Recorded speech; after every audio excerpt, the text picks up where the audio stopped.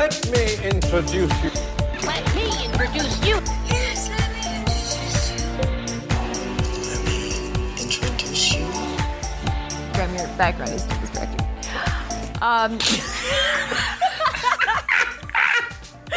Welcome, everybody, to Let Me Introduce You. We are a film and friends podcast where three best friends from film school get together. We talk about movies that we like. We introduce each other to movies that at least one of us has not seen.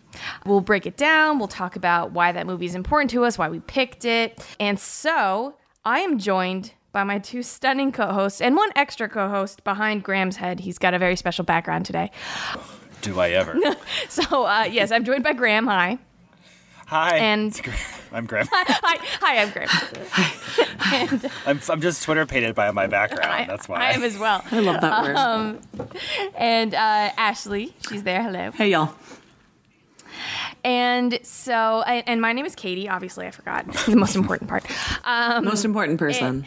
The most important person today, because today I am giving us our second installation in our current theme, which is, apropos, sequel sensation. Woo, woo. Woo! Sequel sensation. And so, my dear listeners, if you had listened to our last episode, you listened as Graham moved our hearts and our souls and our minds with Paddington 2. Oh, I'm still crying. I know, who isn't? I love it so much. If you do not listen, clearly. If you've not watched the movie, you need to do that immediately. So you can pause this. I'm going to give you a reprieve. But Yeah, and come back. yes. But in true Katie fashion, I've gone a completely different direction for my sequel sensation. And it's only appropriate for you to swing in the other direction while It's like it's not even a hard left. It's like an up, down, left, down. Like up, down, left. I don't right. even know what happened. It's if you felt uplifted by our episode last time, you are going to feel completely not the opposite. Confused. You're gonna be confused. Yes. Confused Well, and don't make them look forward to this conversation. You're going to enjoy it. So today, I am so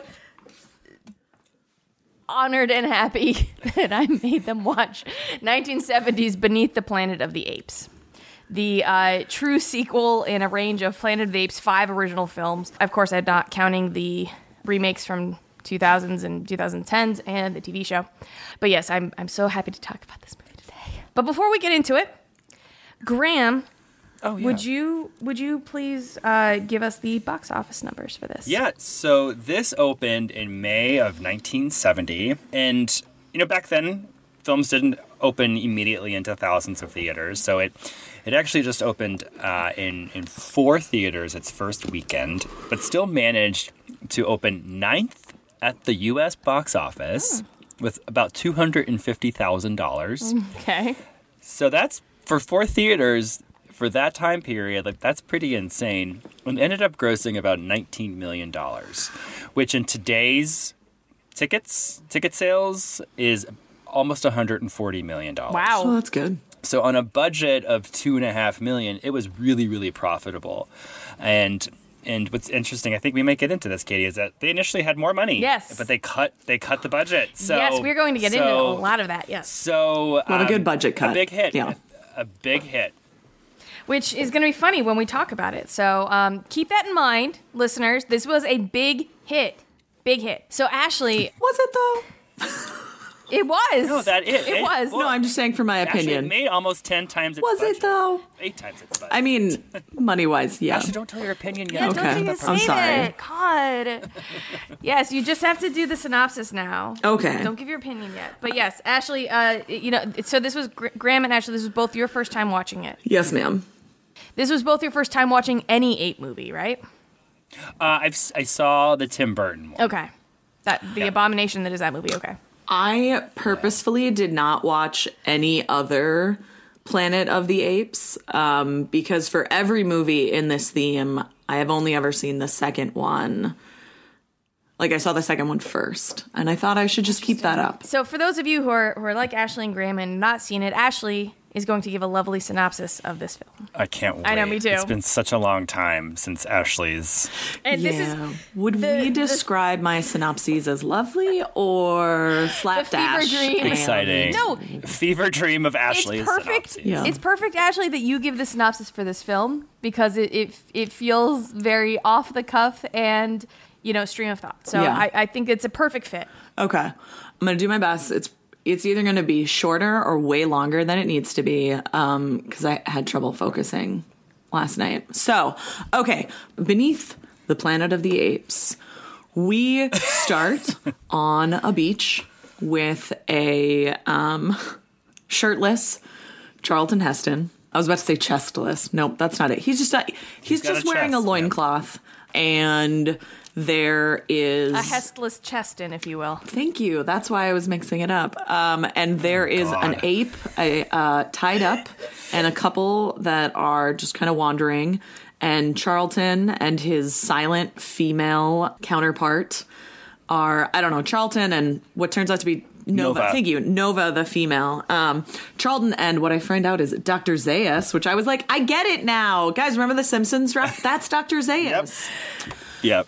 I don't know. They're talking about something, and Dr. Zaius is basically warning him, like, don't go into the forbidden zone. Don't try to find the beginning. And Charlton's like, fuck you, and I know how to use this gun, and whatever. And he hops on, his horse, and they ride down the beach, and they find a essentially like buried Statue of Liberty. It's like up to her collarbone, and he's just like so upset. So that's our first indication, if you've never seen the first one, that you are indeed on planet Earth, but in the future. Mm-hmm.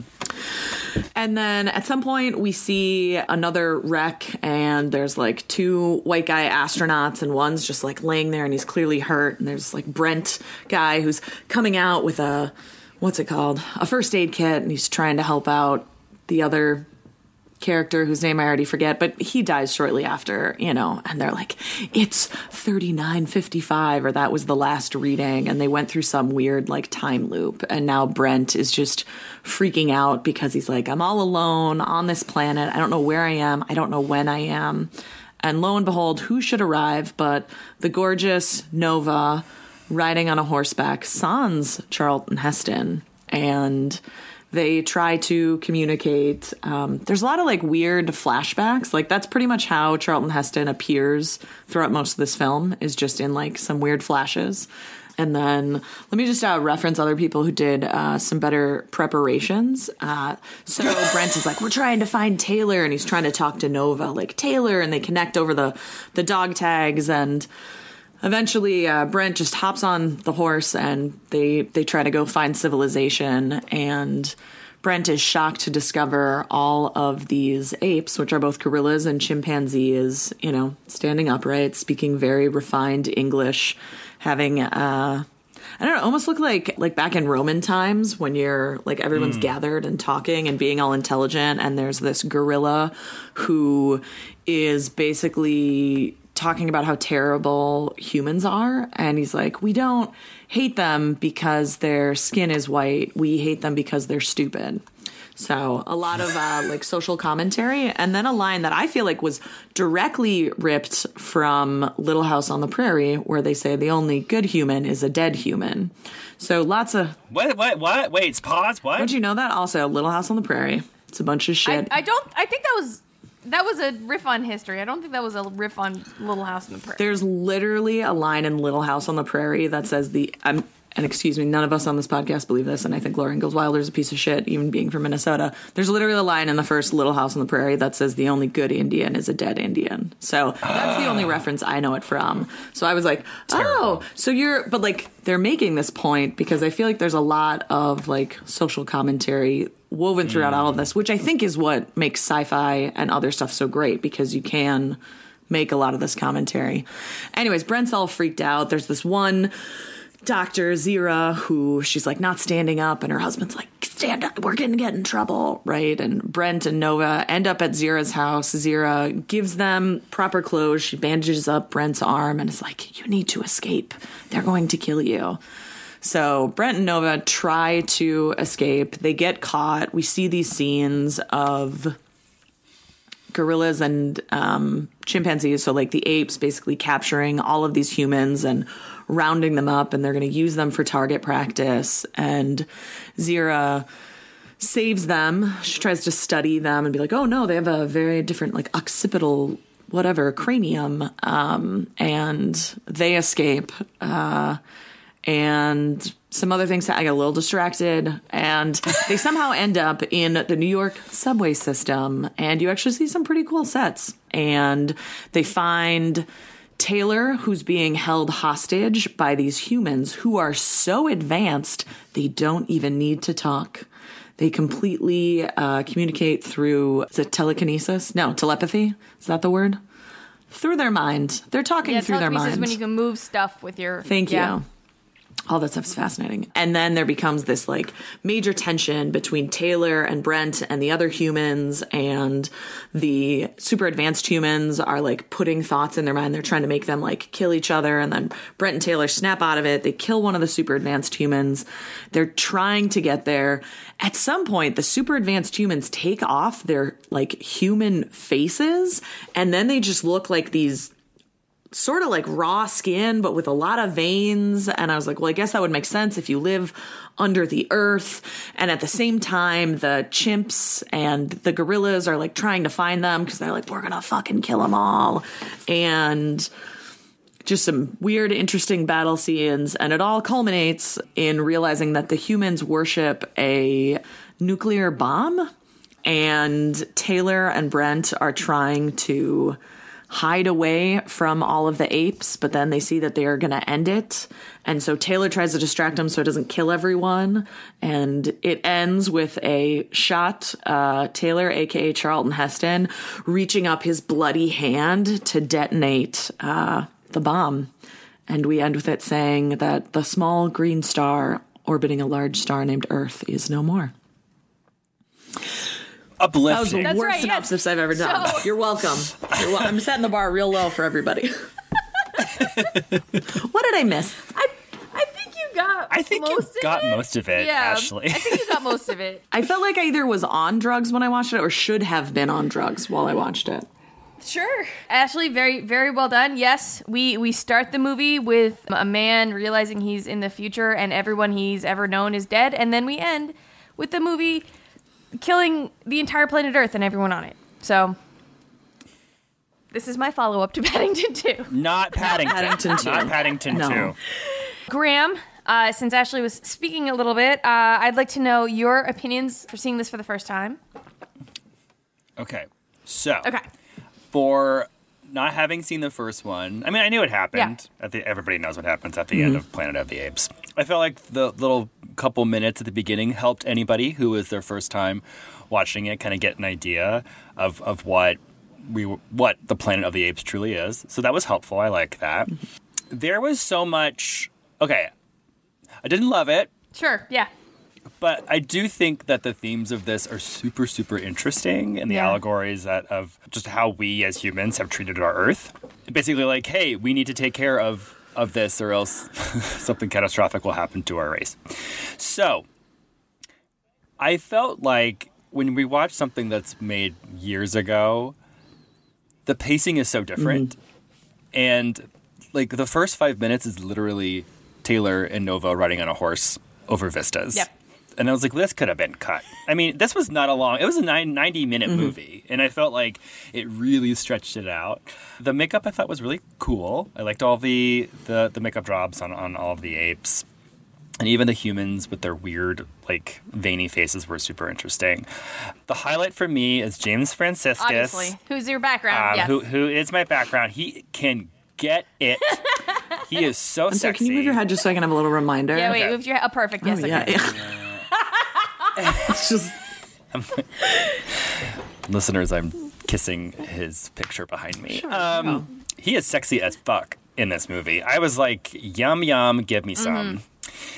And I also read that he was really excited about doing this movie because he could show off his body because he was an avid tennis player. And he's like, good, everyone can see how good I Yeah. look. And I said, thank you, James. get it, James. Do it. Show it off. Feel good about yourself. Okay, so I was fascinated that this was like the follow-up to a huge hit and it was so cheap. I just am surprised that you had a big hit as much as, Planet of the Apes was.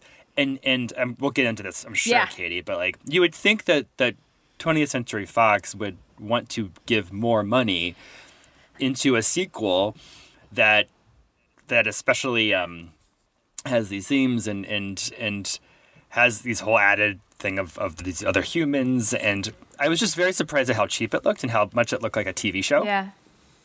Yeah. The character of Nova really bothered me. Just because I don't know what her direction was, but it was just stand there and look blank. Yeah. Yeah, she's pretty useless. And I just wanted, I don't know, I mean, different time period, I don't know, but I wanted her to have some drive and some big, what's the word? Motivation? Motivation. But besides just, finally saying the name Taylor at the end, that was like her big thing. And then she's shot and killed. Yeah. The ending is so disappointing. Because did they run out of money? Because it just ends. Yeah. And you don't even have like a final thing with James Francisca's character. It's all back to Charlton Heston. So it's just like, I don't know. It didn't work for me, but I liked what it had to say, but I feel like it was just cut short by the ending.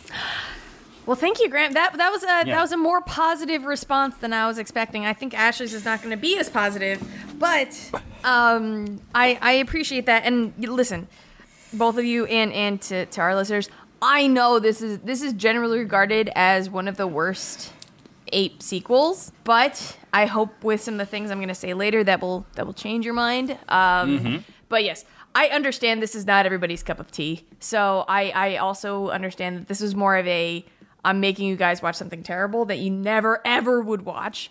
So thank you. But anyway, Ashley, what did you think? I think I didn't get it. I'm going to be really honest. I think the reason why I wasn't into it is, one, I worked 10-hour days last week, so I was really fucking tired. Yeah. You've been going through some stuff. So. Yes. I was on strike for several weeks. Got to reapply for my own job. I worked 10-hour days this past week. So I think I was both like tired of not putting myself in the right frame of mind, which, seems to be pretty consistent for me. Maybe something I should work on. But I think, Graham, what you mentioned about how much slower films used to be and how they could build and other things like that. I think I have gotten too used to so many quick cuts, and I really watch just like a lot of television lately. And so even when I watch hour-long episodes, it's still a shorter, tighter story. And so I've conditioned myself to that. I guess there were parts of it that were interesting. I want to know more. I think I was too tired to really analyze it and think about what was the historical and political context at the time. I mean, it's 1970, right? You have like Summer of Love, and there's the mass movement and civil rights movement. And there clearly is a lot of commentary and, Graham, like you said, like allegory to things that are going on. But I had a hard time interesting myself in it enough to be able to grab onto those things. Although there were some really interesting, like super quick cuts. And it really, for a film that was a bit slower or had essentially like a little bit more like static camera movements, to have those like sudden quick cuts was jarring, but I think it was also meant to be jarring, right? So I think I will appreciate it more upon hearing your insight, Katie. But at first I was just like, Totally get it. And completely fair. I chose this for a few reasons. One, I love the original. Love the original. Love everything about it. I love the character of Taylor. I like how cynical he is, and like the hero of that movie is such a piece of shit. And he is like he's basically like all of humanity should die. But then he like changed. So like the original is like a masterwork. And I highly recommend you watching it. It does have the same slow pacing, but it doesn't look as cheap as this one does. And it's much more clear on its messaging, and it's just a tighter, better film all around. So I love that one. But this one, our hero of this one, Brent, is James Franciscus. And he has been described as the caffeine-free Diet Coke version of Charlton Heston, which is why he was hired is because of how similar he looked to Charlton Heston, except better. He's much sexier. Yes. He's much. I mean, I don't even think Charlton Heston's not sexy at all. James Francisco's. Ooh. Correct. But what I love is all the ape stuff in this movie. I'm not that crazy about, in all honesty. I think, because of the budget, the makeup is mostly masks. The messaging and the allegory to both Vietnam War protests at the time, but then also fears from the Cuban Missile Crisis. It's all very, very blatant. It's not hidden or woven into the story in a clever way. I love the second half of this movie when things get weird. But when Brent and Nova go underneath the subway and you start to see Queensboro Plaza, even though that's an above ground train station, it's fine. Lots of things have happened over 1,000 years, right? Yes. Although Queens Plaza is an underground station, so either they were wrong or it got buried. But whatever. Seeing that and then seeing all the sets and the ruined New York and then seeing this cult of irradiated humans essentially and how they've bastardized this religion into the thing that destroyed them in the first place, which is, the human bomb. It's I love all of that. And you guys have heard me talk about this before, but I'm I love science fiction movies of the late 60s, early 70s. I like their themes and the style and dystopian or not. It's called new wave science fiction, apparently. So a lot of the new wave science fiction films deal with themes like entropy, postmodernism, surrealism, and utopia. So this is a perfect example of it, but so is Logan's Run or Soylent Green or Omega Man 2001, Alien, Planet of the Dinosaurs, which I have not made you guys watch yet because you'll also hate me for that one. But I'm interested. I want to see all the dinosaurs. It's so good. It's so good. It's the best synth soundtrack ever. But we just need to have a dinosaur theme. Just straight up a dinosaur theme, and then every time you can tell us everything you know about dinosaurs. I would be more than happy. But I love movies that feel like that.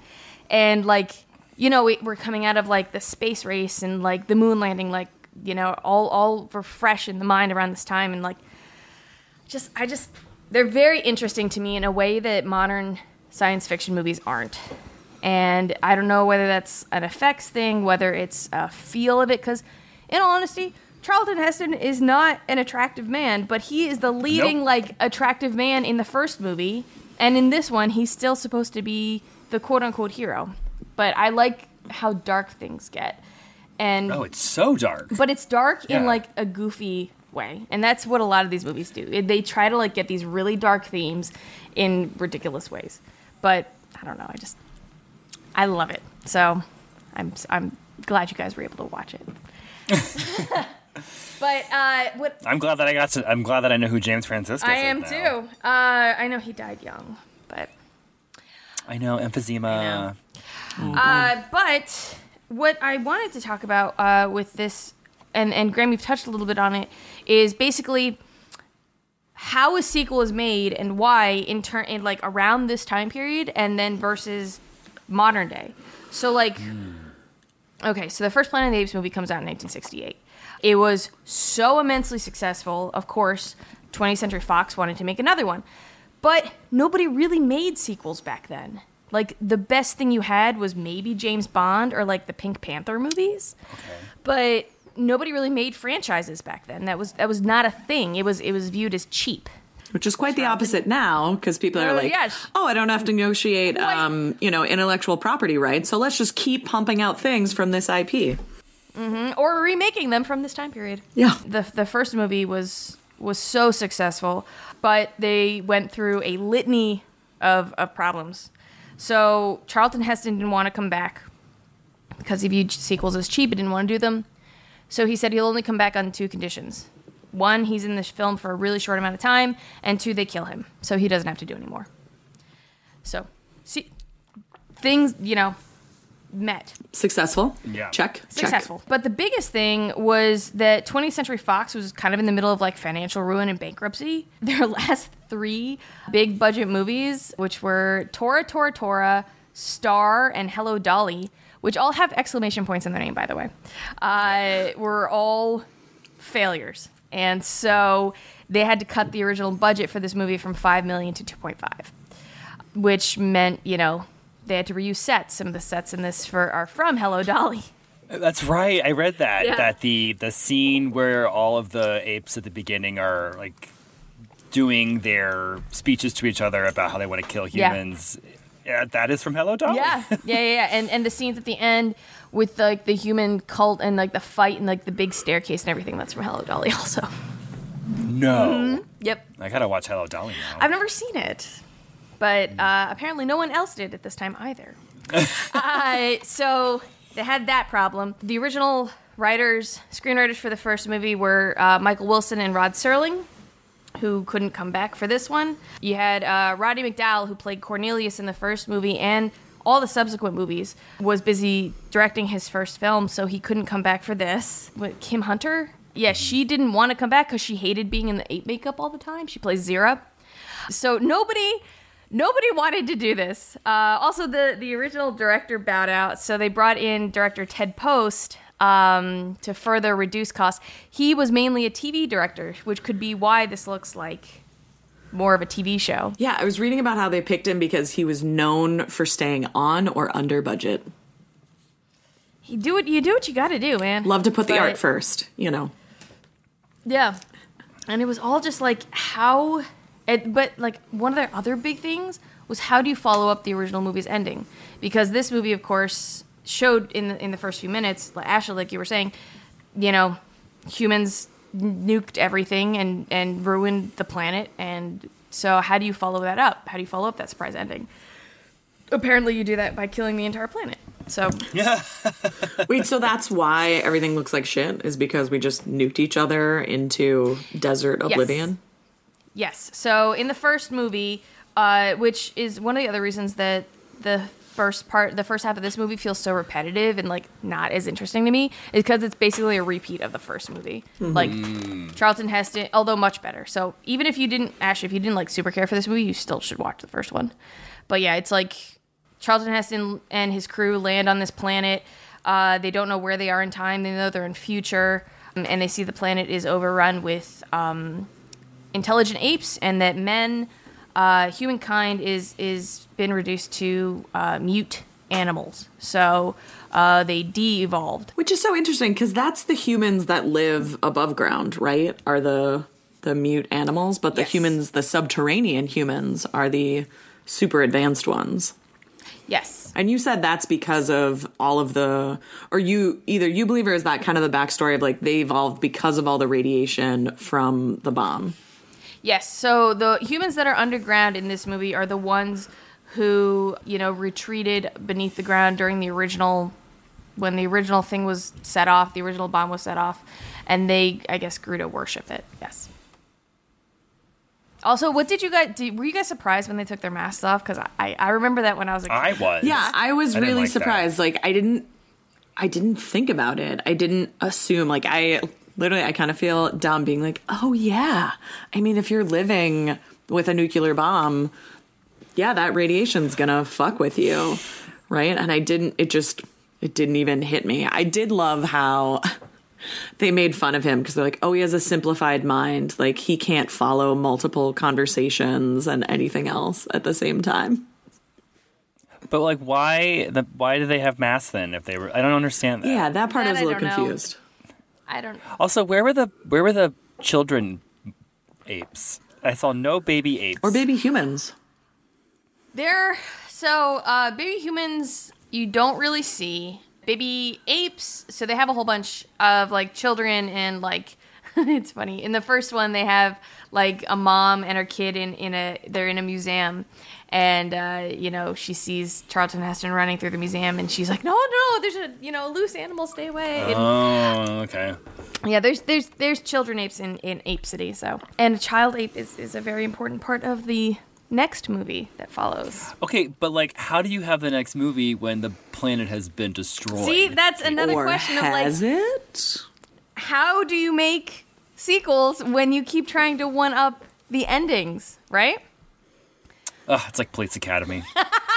It's exactly like Police Academy. Yes, excellent correlating right there. Wait, so Katie, I can ruin. Oh, go ahead. I can ruin the next movie if you want. Please Yeah, do. please tell us Yeah. about how they continued to make 3 Yeah. more movies and then decided to, remake these in the early 2000s and make a TV show. So I Wait, when was this TV show? I'm sorry. so What was this? TV show was in 1974. So okay. so you've got Beneath the Planet of the Apes, which comes out in 1970. Then you have Escape from Planet of the Apes that comes out in 1971. Then you have Conquest, Battle for the Planet of the Apes, and then the TV show, and they're coming out yearly. So 71, 72, 73. Okay. So they're just cranking them out. They're cranking them out at this point. Like Police Academy. Obviously, like Police Academy. And then, then Tim Burton does the remake in 2001 with the Abraham Lincoln at the end that I absolutely hate because it makes no sense. Abraham Lincoln. And then in 2011 is when you start to see like Rise and Dawn and War, none of which I've seen, and I have no desire to. So, but They're pretty big hits, though. they're very big hits. And one of the cool things about these movies is that they each make extreme commentary on certain political things. So, this one had, a lot to do with like war and religious zealotry and things like that. The first one is about how people are treated, how it's a lot about like slavery and animal rights. And then as time goes on, because we get into kind of like the Escape is it has a lot of like themes with like refugees and how they're treated. So each of these movies has a pretty solid allegory, but I'll ruin Escape for you, which is Okay. really it's actually Escape is probably the best one, the best of the sequels. So at the end, the whole planet dies. They set off the doomsday bomb. Earth is destroyed in the year 3955. The third Planet of the Apes movie opens present day, so quote unquote present day, so 1971 Earth. And a spaceship has landed in the water. And out of the spaceship come 3 apes. It's Zira, Cornelius, and this other scientist, Dr. Milo. So Zira, Cornelius, and this other scientist escaped in Taylor's old ship from the first movie before the bomb went off. But the ship was destroyed. It was another right? in the first movie. Taylor's ship went into the water, so they pulled that up. Brent's ship was destroyed. Okay. Yeah. So yeah, they pulled that up, and then so apes land in present day Los Angeles, 1971. Oh, And it's okay. very good because then like how do people deal with talking apes? They're treated very similar to how people saw talking humans in the first movie. There's like political inquiry and like it's a really really good movie. Okay. And Zira is pregnant in the movie. Ooh. But with whose baby? Oh my God. Cornelius's baby. Although, so when they were talking about sequels, so this whole thing is based on a book written by Pierre Boulle or Boulle. I don't know how you say his last name. And he contributed to writing on the first one, and his idea for this one, for his sequel, was Planet of Men. So what would have happened in his idea of what a sequel was is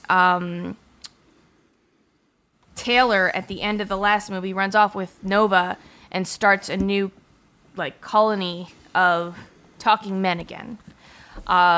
They rise up. There's a big war, and the apes regress back to primitive, so they don't talk anymore. And they're like, "That's boring. We don't want to do that." Yeah. They also had a half human, half ape baby, which they did a makeup test for. And Have you seen it? I have seen it. Wait, Okay. explain that to our listeners when you say they did a makeup test for it. A makeup test is when they test out makeup. So they have a concept and they're like, what would this look like? And then they have their makeup artist run a test on an actor and see what that would look like, how it's lit on film, things like that. So did they have to do that on an actual baby, or do you think they used It was like a doll? 3-year-old. It was like a 3 or An 4-year-old. actual 3-year-old. I would be impressed to find a 3-year-old who would sit through the application of makeup and everything else. Oh. I mean, it didn't seem like The makeup, it wasn't like full facial appliance because it was half makeup, half ape, which they of course scrapped because it's kind of gross. But yeah, I mean, like, kids do that stuff all the time. Did it in Star Trek. It's true. And when you want to be a child actor, if it's really your desire, you do it. Katie, can you tell us more about... So I was really fascinated by the makeup, but you were saying a lot of it was masks. And I realized when I was watching... I asked Bob at one point, because sometimes when we stream things, the audio gets out of sync and you have to pause it and then start it again. But now that you're saying mask and now that I'm paying attention, I'm like, oh yeah, because when their mouth moved, like it was very clearly not as well timed. So can you talk to us more about the makeup and mask in this film versus the original? Yeah. So a mask versus the prosthetics that they had, and I think I've talked about this before, but where when you do a mask, a prosthetics appliance in several different pieces, it makes it look more real because all of the facial muscles and things in your face move at different, it's not all one thing moving all with one piece. Like your mouth is moving, but your eyes are staying still. Your eyes are blinking and you're smiling, but like your chin is doing something else. So a prosthetic is the same thing. It's a different pieces. So it'll be a chin piece and a mouth piece for the nose, and then like parts of the forehead or cheeks for different movement. A mask is, of course, just one piece. It doesn't move when people talk. It doesn't move at all. It's mainly just a mask. And because the budget was cut so significantly, most of the actors in this film that didn't have speaking lines were wearing masks. Although some who spoke wore masks too. But the makeup budget for the first film, I think it was the biggest makeup budget of any film, even to date. But yeah.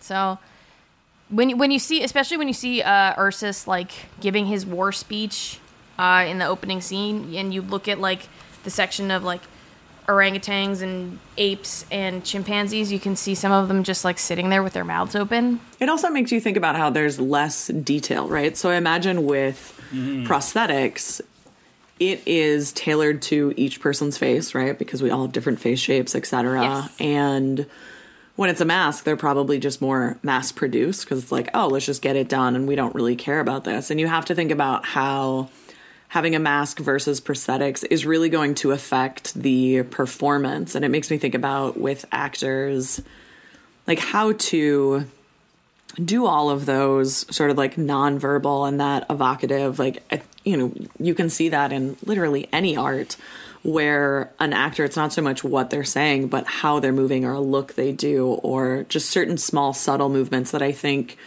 really separate out people who are really immersed and wonderful at their craft versus people who are like, well, I'm just like an actor. Like when I think about my own limited forays into trying to do some acting, or like, I don't know, in high school, I remember like presenting, like being an MC of something. I was so focused on like memorizing my lines and like making sure everything was in the right order instead of being immersed with it. Whereas like my co-host had just fully felt so comfortable and he could be casual and react and do all that. And I think that just sets it apart. And so... Well, is it because you were wearing a mask and he was wearing a prosthetic? Yes, exactly. But they weren't actual. I was just trying to hide who I really was because I was a very uncomfortable, depressed, unmedicated teenager. It makes me think about that and like how that affects performance, and sets apart like average to exemplary makeup teams for people who really understand that. Like you're talking about facial muscles and I'm like, oh, I bet like special effects artists study anatomy and figure out like where do I need to attach it in order to mimic the movements, or if someone has had an injury and I need to recreate that with prosthetics, where would I attach it to help like prevent certain movements from happening? Yeah. Oh my God. Like they absolutely study anatomy. You have to, because you have to make stuff look real. Like you can't add a muscle that's not really there, or put something in the wrong place, otherwise it's going to look fake.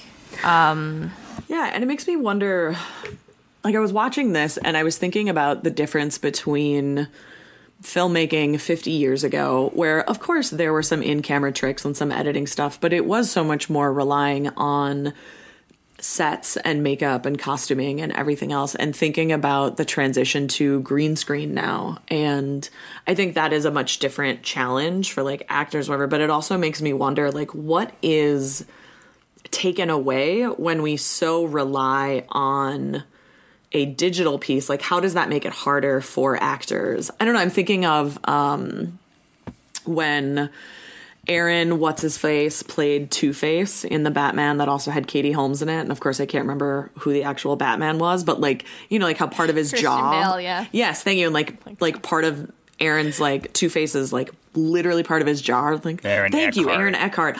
And he was not in the one with Katie. Oh, were those separate? Elizabeth. Am I like? I'm Yeah, he was mixing the up? one with Maggie Gyllenhaal. My bad. But you know what I mean? Like I'm thinking of that and I'm like, could they have achieved that look? Was that done solely on makeup, or was that also some CGI or like some digital effects mixed in? And like, how does that affect performance? And I don't know, it's just, these are the parts where filmmaking is truly an art and a science, and the really detailed pieces, and it really sets it apart from like, I'm just gonna make a movie versus I'm making a fucking film, right? Like with Paddington 2, that is a fucking film. So even though I was kind of, It's a masterpiece. Like even though I was When they kind of made- bored, I was like, oh, but what about these pieces that I'm not thinking of? Graham, when they made Paddington, did they have a Paddington, like... Did they have, like, a bear on set for people to react to? I don't know. That's a really good question. I would imagine probably, or just like something just as a stand-in. Yeah, like a real little bear. Oh my god. Oh, That would, from the darkest Peru. that would Oh be my God, we so both much did, insurance. Talking animal movies, Graham. And next week there's several talking animals. There are none talking animals next week. There's talking T-birds. One other thing I did Okay. want to say. I have a question for both of you. I love questions, and I mean that But seriously. before we get into that, I just want to say one quick thing. The writer for this film, Paul Dean, who also wound up writing the rest of the Apes movies, his first screenplay, 7 Days to Noon, won him an Oscar, but you probably know him better as the writer for Goldfinger Oh. and The Spy Who Came In From the Cold. Oh, I've not seen either. You've not seen Goldfinger? Ashley, No. have you seen? I haven't seen many of the James Bonds. Well, that is the best one. So, as much as Kitty's you guys, so disappointed. I'm She's like, so well, Katie, do you remember watch when more you movies do you remember when you from created the 60s and 70s. Yeah, you created a really beautiful like 30 Days of Horror for me, and I am still working my way through some of those. Still haven't watched The Invitation, but I really want to. But I think you need to create like a 30 Days of X. And you just need to create a list of things that I'll like actually. And like what I loved the most was your tiny synopsis, but also what you loved about it. Like, I think I wasn't investing enough in my love for you when I watched this to be like, what does Katie love about this? That's Even if I think it's adorable. hot garbage, what does one of my best friends really love about? What can I discover more about Katie and what makes Katie Katie in watching this film? Oh, what makes Katie Katie? If you watch it for this film, I would suggest if either the two of you or listeners, if you like these sorts of themes and you like future dystopia, watch the original Time Machine, because that is also freaking amazing. And not also because this is not freaking amazing. The original Time Machine is amazing, and it deals with like a lot in the future, and it deals with a lot of like two societies and what happens to humans in the future. It's so good. But the question I wanted to ask the two of you, Yes. and it's going to be your choice. You have two options. Option one, you are the astronaut that's flying into time, and you are the human that lands on the planet of apes. What do you do? Or you are the astronaut that gets flung into the future, but it's not a planet of apes, it's a planet of another animal that has risen to prominence who can speak. What is that animal? And what would you do? it's Phoebe, my doggy. Is it talking dogs? Oh my god, that'd be amazing. How fun. I think you would run into some of the same problems. I don't care. It's doggies. But dogs do not have opposable thumbs. I feel like that's a really key thing in Rising Up. They'll evolve. Yeah, or they can fashion gloves, or maybe they don't need them. I bet Phoebe could do it now. She's smart. She's very smart. She's so smart. Wait, so I have to choose between... Yes, so either, or you can answer both, but... I'll answer both, yeah. So dogs for me. Dogs for you, okay. If I flash forward and it was another animal...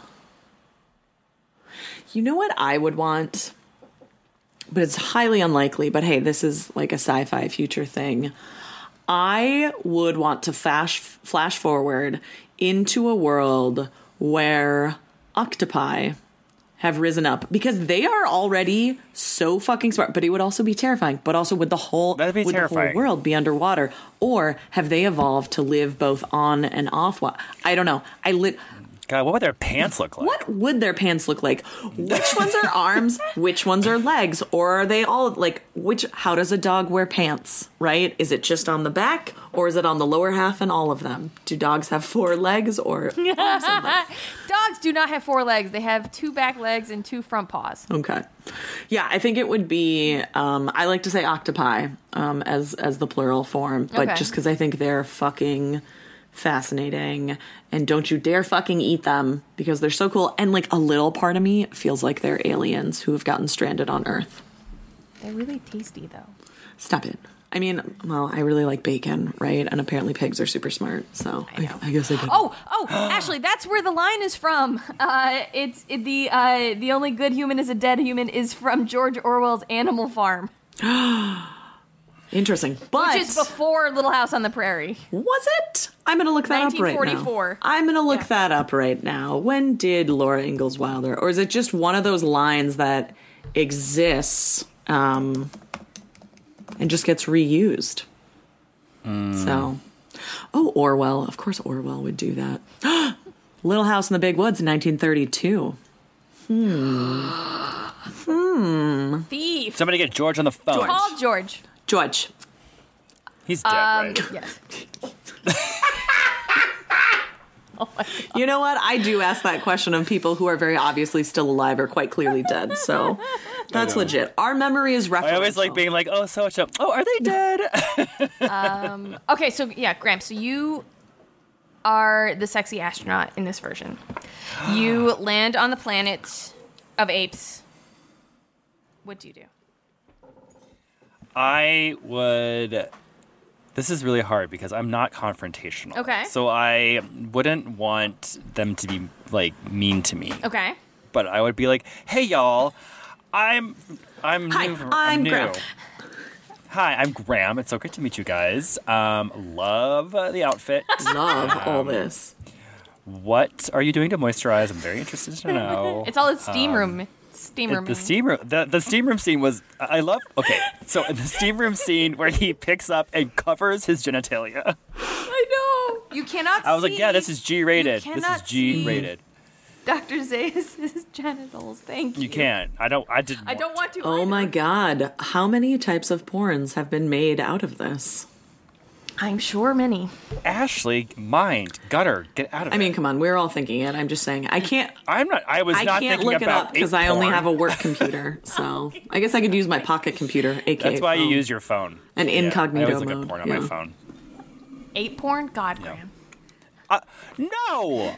I look at all porn, all other porn on my phone. Not just apes. Thank you. Speaking of which, thanks to our sponsors, Aren't we all apes? xhamster.com. I don't know, Katie. I would be like, I would stand away and observe and try to find the nice apes, and then say, hey, guys, look, that's something crazy happened. I just landed here. What's up? Who can I talk to? What are we eating? What's for dinner? What's happening? What's going on? That's just Ashley, what would you do? Am I the sexy ape, or am I going to get relegated to a non-speaking female role? You would be the astronaut. You would be the only surviving female astronaut, because the female astronaut from the first movie, her containment thing cracked and she died. Oh, so through no fault of her own. Through no fault of her own. Although she was supposed to be, men. quote unquote, the new Eve for the new planet, so maybe it was for the Ew. best. Yeah. Yeah. Creepy. Multiple men, but just one woman. Great. Good job. Good job.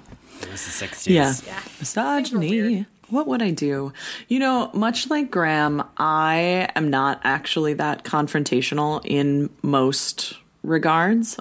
Even though people are like, I bet you would put up, like, you'd fight or whatever. And I'm like, I just like really pick and choose it. I think I would do my best to hide and observe and try to learn a lot about their own, just like their own inner workings. So that when I needed to reveal myself, like when I didn't have enough food or water, anything else, I could start to mimic their mannerisms and cultural customs so they wouldn't just immediately kill or imprison me. That's smart. That sounds like a lot of work, Would you go actually. undercover as an ape? I don't naturally have enough hair and it is very light colored. So I don't think that You'd would be an work. orangutan because you're a redhead. True. Yeah. I don't think it would work. You know what's interesting, Graham, is you say it would be a lot of work, but like a lot of us do, or like a lot of like neurodivergent people do like mirroring, and we're constantly paying attention. And sometimes I think that's why people like me, because I am just subtly mimicking other movements, because I want people to like me. But then other times I'm just like, no, fuck you, I'm out. I'm one of those weird people where I'm like, I want to be liked, but I only like a small number of folks, right? So. Okay. Well, these are good answers, and they actually talk about mirroring in the next movie because they think that Zira and Cornelius are not actually intelligent apes; they're just mirroring. So. Well, Katie, you have to answer the question. Yeah. I do. Okay. Mm-hmm. Both of them. Yes. See, I would say dogs too, except I keep thinking about the Rick and Morty episode where dogs rise. Have you guys seen that one? I have not. Tell No, us I'm more. not that much of a nerd. It's funny. No, there's a Rick and Morty episode where it's early in season 1 where the dogs kind of like become super intelligent. And of course they get really mad at humans because they're like, you neutered me and, you made me live in your house and you rub my face in the carpet when I pee and things like that. So it doesn't go great. Do you remember when that But was the thing that people thought would get dogs to stop peeing? Is that you had to rub their nose in their pee? Who the fuck had that idea? Who knows? Who knows? Nose. But but I would still probably say dogs because as long as I was a good person to dogs, hopefully that would be fine. And then I would do the same as you guys. I would want to like watch and observe, but I feel like the possibility of getting caught would be really high. So I don't know if I would stick around Ape City. I would probably still keep exploring and see like what else was on the planet. That's probably what I would do. Yeah, like try to steal a bunch of supplies. Yeah. See if and you could keep just going. go hide and live your own life. Mm-hmm. Yes. Yeah, or just like figure out like what else is on this planet. Because if we're just in one Yeah. in one section of it, what else is out there? So that's probably what I would do. But we, as we come to the end, of course, I must ask the inevitable question that I already know the answer to. Would you guys watch this again? No. No. I would just look at photos of James Franciscus. Fine. I will give the same answer I gave to my dad and my older brother when I told them that we secretly eloped. But I said, hey, I have something to tell you. And they asked, are you pregnant? And that answer is, fuck no. I'm sorry. No, No, you know what? I completely will agree. go watch the first one though. I hope you both do. I think it is time. I think I will make a double feature of it.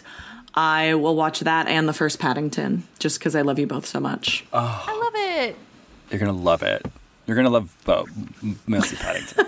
But it's like, which one do I watch first, right? What feeling do I want to end on? I'll probably end on Paddington because I need really uplifting stuff Yes, lately. of course. Yeah, and on Paddington for sure. Well, thank you. I have a mini Let Me Introduce You for this week. I was That's going to have a mini okay. Let Me Introduce You. Oh my God, I do too. I actually don't know. No, I don't. I can make one up, but Whatever you want to do. I don't know if mine will be approved by the group, but we'll figure it out. Have either of you watched the show Severance? No, but I've been hearing such good things. It is so good. And I mean, it's talk about sci-fi, which it is, but it's an amazing show. It's like a masterclass on how to write tension. It's so good.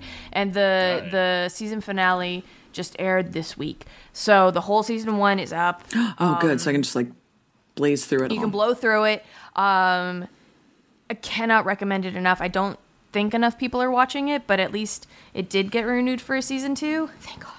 But yes, cannot recommend it enough. It's on Apple TV, good. right? It's on Apple TV. Okay. All the actors are amazing. The performances are so good. Ben Stiller is the director for a good chunk of the episodes. It's awesome. Please watch it. Cool. Nice. Okay, and then Ashley. Definitely. I was going to say, now that you're like, you have to watch Severance, I'm like, oh, right. And I have to watch my brother's show, We Crashed, which is also on Apple TV. Oh! So- yeah, I haven't watched that one yet. Me either. I've gotten really bad at my, he's just started working on Sorry, so much. Justin. It's hard to keep up, but I will.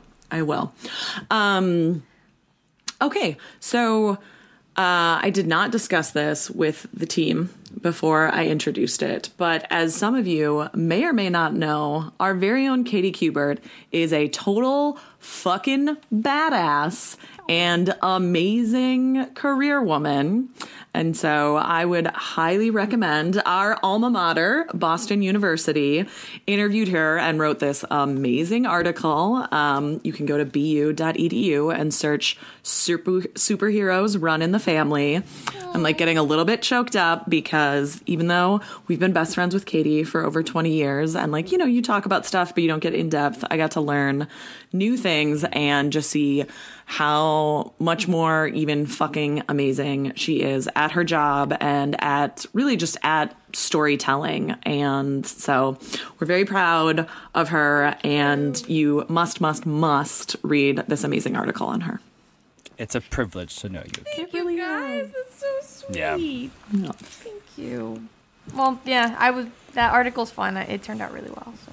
Yeah, it's awesome. Thank you. Well, thank you. That was very sweet, and thank you both. So, all right. Well, that wraps up this one. But Ashley is introducing us to another sequel next, or in 2 weeks. Ashley, Yeah. what you having us watch? Yeah, on our next time, we are, just taking our own left turn away from, it's not a Paddington and it's not Beneath the Planet of the Apes.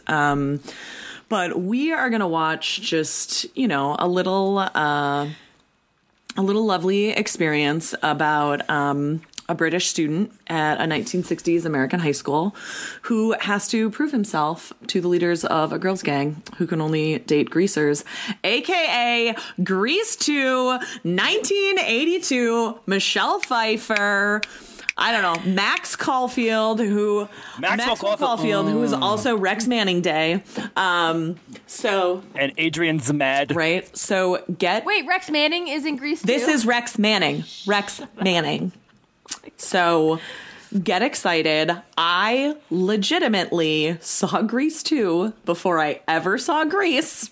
And I think it's just from all the movies on syndication on I don't know, TBS, Comedy Central, whatever it was. So get ready for some fun because it's just a delight. I've seen Grease. Okay. Yes.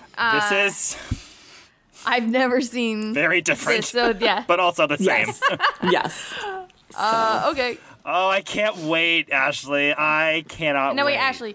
Do I need to rewatch Grease in order to fully understand? No.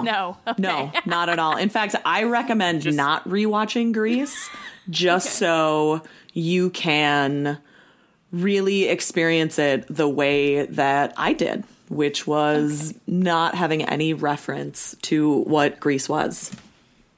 This may have also started my love of British men. So, yeah. Oh my god, he's such a fucking dreamboat. He is super dreamy in this movie. I haven't watched it in 25 years. Oh, I watched it 3 years ago. Of course you have. I love Grease too. Of course you do. But this is a dumb question I have. Does it also have singing in it? I can't remember. Or should I wait? I mean, you can't remember, Ashley? It's a musical. Okay. I'm like, I think so. Katie, the songs are so good. Oh my god. There's one about reproduction. Oh, great. I can't wait. All right. I think Yeah. it's gonna be fantastic. It sounds very Teen Witchy to me so far. Not off, but not too Not too bad, but I feel Okay. like just a skosh better. Just like, Just a little better. Okay. I mean, that's a stretch. again, it's been a while. I just remember watching Oh, it it can't be and fun. really liking it. And it really fits my vibe lately, where I just need really lighthearted shit to watch. So, That sounds awesome. I cannot wait. It sounds like fun. All right. Well, thank you, listeners, for joining us to talk about this ridiculous movie. And we'll see you in a couple weeks. Goodbye. bye. Bye, bye, bye, bye. James Francis is calling me. He's dead, Graham. Call me from the afterlife.